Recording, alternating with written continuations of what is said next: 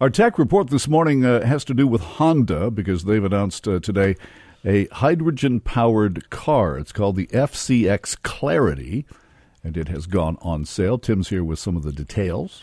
Yeah, so it's gone on sale to select buyers in Japan. So that's particular agencies, government or private, that have invested in hydrogen power up till now. So they're going to have first crack at buying the car. And then as that moves on for a few months, it'll be available to all of Japan, hopefully available for just the regular public by the end of 2016. That would be here as well. What's really interesting about this, is a hydrogen-powered car isn't as efficient or environmentally friendly as an electronic vehicle. So if you have your eye on the Tesla, that is still a good option for you vis-a-vis the environment. Mm-hmm. But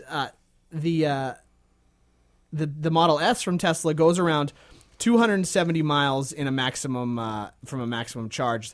The FCX Clarity, with a full tank of hydrogen fuel, can go 466 miles. So by far the farthest of these environmentally friendly vehicles. Now, so 750K, which is not bad range. No, not bad at all. The thing is that you do need that range because the hydrogen fueling stations are few and far between. Uh-huh. You certainly cannot plug into a hydrogen fuel station at your home or just find an Esso that's just got a hydrogen tank ready to go for you. So it's a really interesting technology, really cool, and it also comes with, you can also get what they call the Power Exporter 9000, which is the answer to Tesla's Powerwall. But Tesla's Powerwall is cool because you could hook it up to a solar panel and power your house with it. Mm-hmm. This you cannot hook up to a solar panel. You'd have to plug it into your hydrogen-fueled car. You charge up the battery. The battery can then power your home for about 7 days. Oh, so again, more efficient, really cool, but it does use hydrogen fuel again. So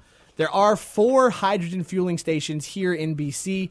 If you are interested in getting one of these cars, 4. Yes, the Surrey City Works Yard has one. BC Transit fueling station in Whistler has one. Uh-huh. There is a fueling station, Pacific Spirit fueling station at the NRC Institute for Fuel Cell Innovation. You may have to call ahead. I don't know how that works. That's in Vancouver here. And PowerTech Labs has a fueling station in Surrey as well. So again, few and far between, but it isn't going to be so expensive that, the Tesla's quite an expensive car. Mm-hmm. This is much more reasonable in that respect. It's about a $60,000 sale price.